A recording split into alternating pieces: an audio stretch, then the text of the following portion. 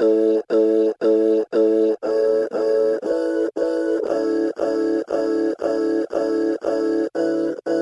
is Comms Officer Jim Minns on the podcast this week. What you can't do is run the place on casuals. We've seen that in all of the cultural institutions. We thought we were through that, and we certainly don't want to return to those bad old days. Efficiency dividends continue to smash New South Wales's cultural institutions, leading to millions in budget reductions for most of our favourite locations.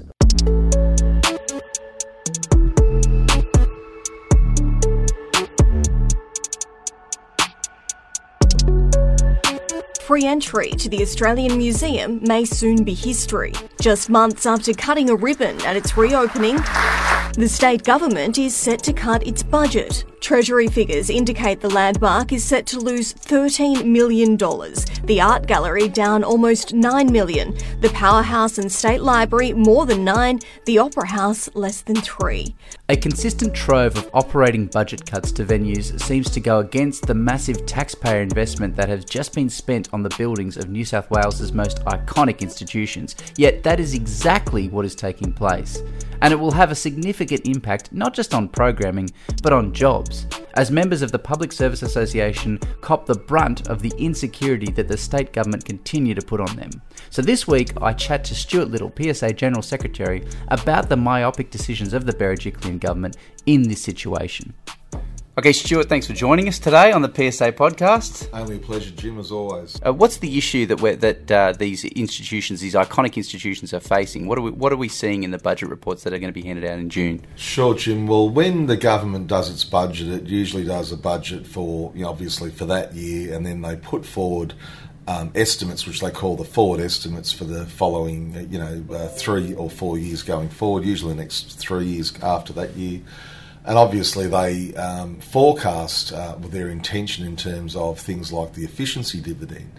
And it's the efficiency dividend that's really caused so many problems for all of our frontline agencies. And, the Treasurer will come along and say, well, I expect good management to find efficiencies of, 1%, and then it was 1.5%.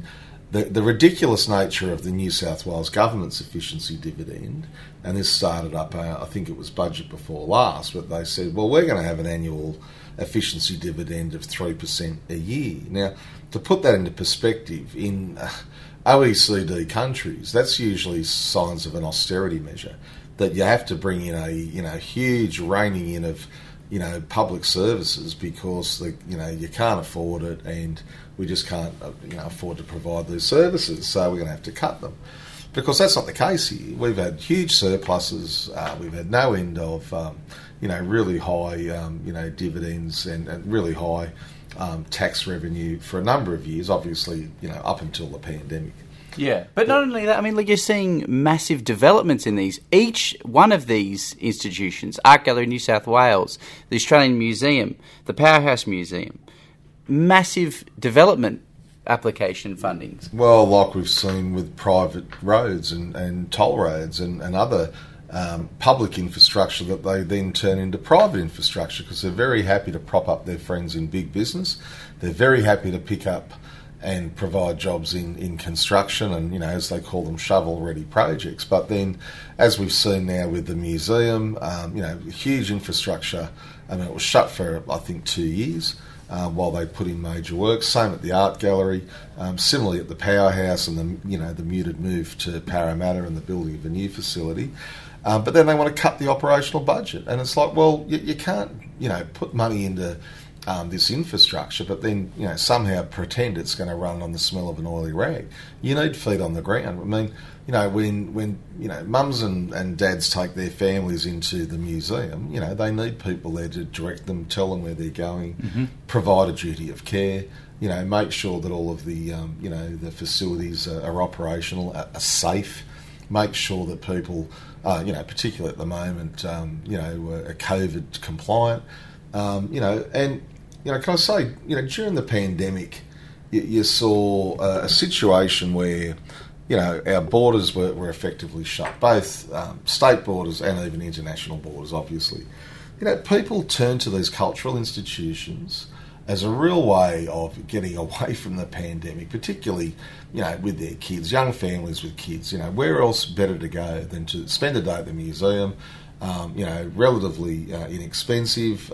You get the kids out, they can learn something, learn about the world around them in a safe environment, modern. And of course, that's as it should be. But, it just seems astonishing then that we're not even through the pandemic and you've got, the state government forecasting these savage cuts, savage cuts to these agencies because they think, we'll get away with it. You can imagine if they turn around and said we're going to cut the budget to the cops or the fireys or the nurses. But of course they do it to the cultural institutions because they think, people will wear it. But I don't think people will wear it. I think people are going to be very angry when they show up to these places and, you look inside and there's just this big empty, mausoleum. And they think, why on earth did we build this for if we're not going to staff it and, house it with great, exhibitions. Exactly right. It's almost like $100 million ribbon-cutting exercise with no further investment going forward. Yeah, and that's right. And as you've seen, they're big on announcements and big on ribbon-cutting, but very small on follow-through. And then, obviously they want to show up for the picture when they turn the sod or cut the ribbon. But when it comes to providing services and, obviously from our point of view, public sector jobs, there's no follow-through. And, we need that. You need to have, in a modern, thriving economy, particularly, like obviously Sydney, but then also in regional New South Wales, there has to be a commitment to these cultural institutions.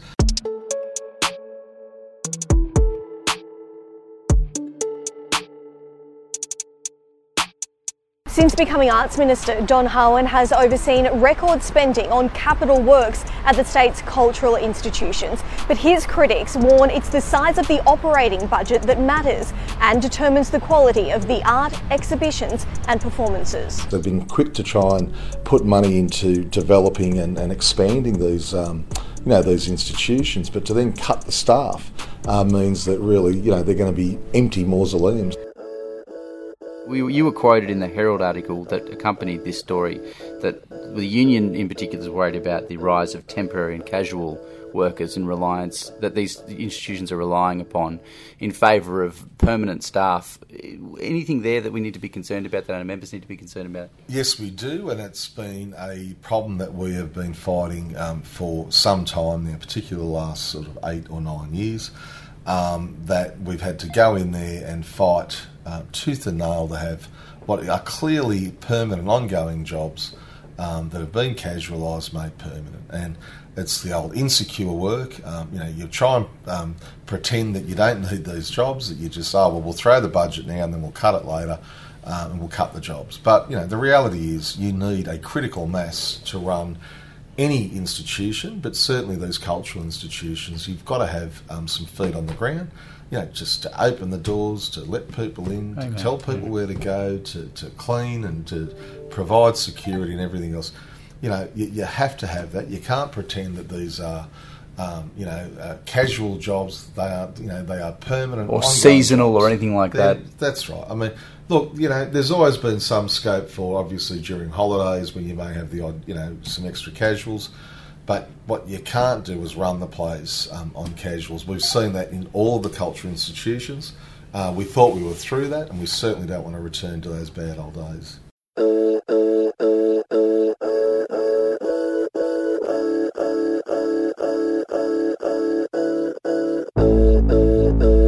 This is a weekly podcast, and you can subscribe to the PSA CPSU podcast on iTunes, Spotify, Google Podcasts, or wherever you get your podcasts. I'm Jim Minns. Thanks again, and you'll hear from us next week.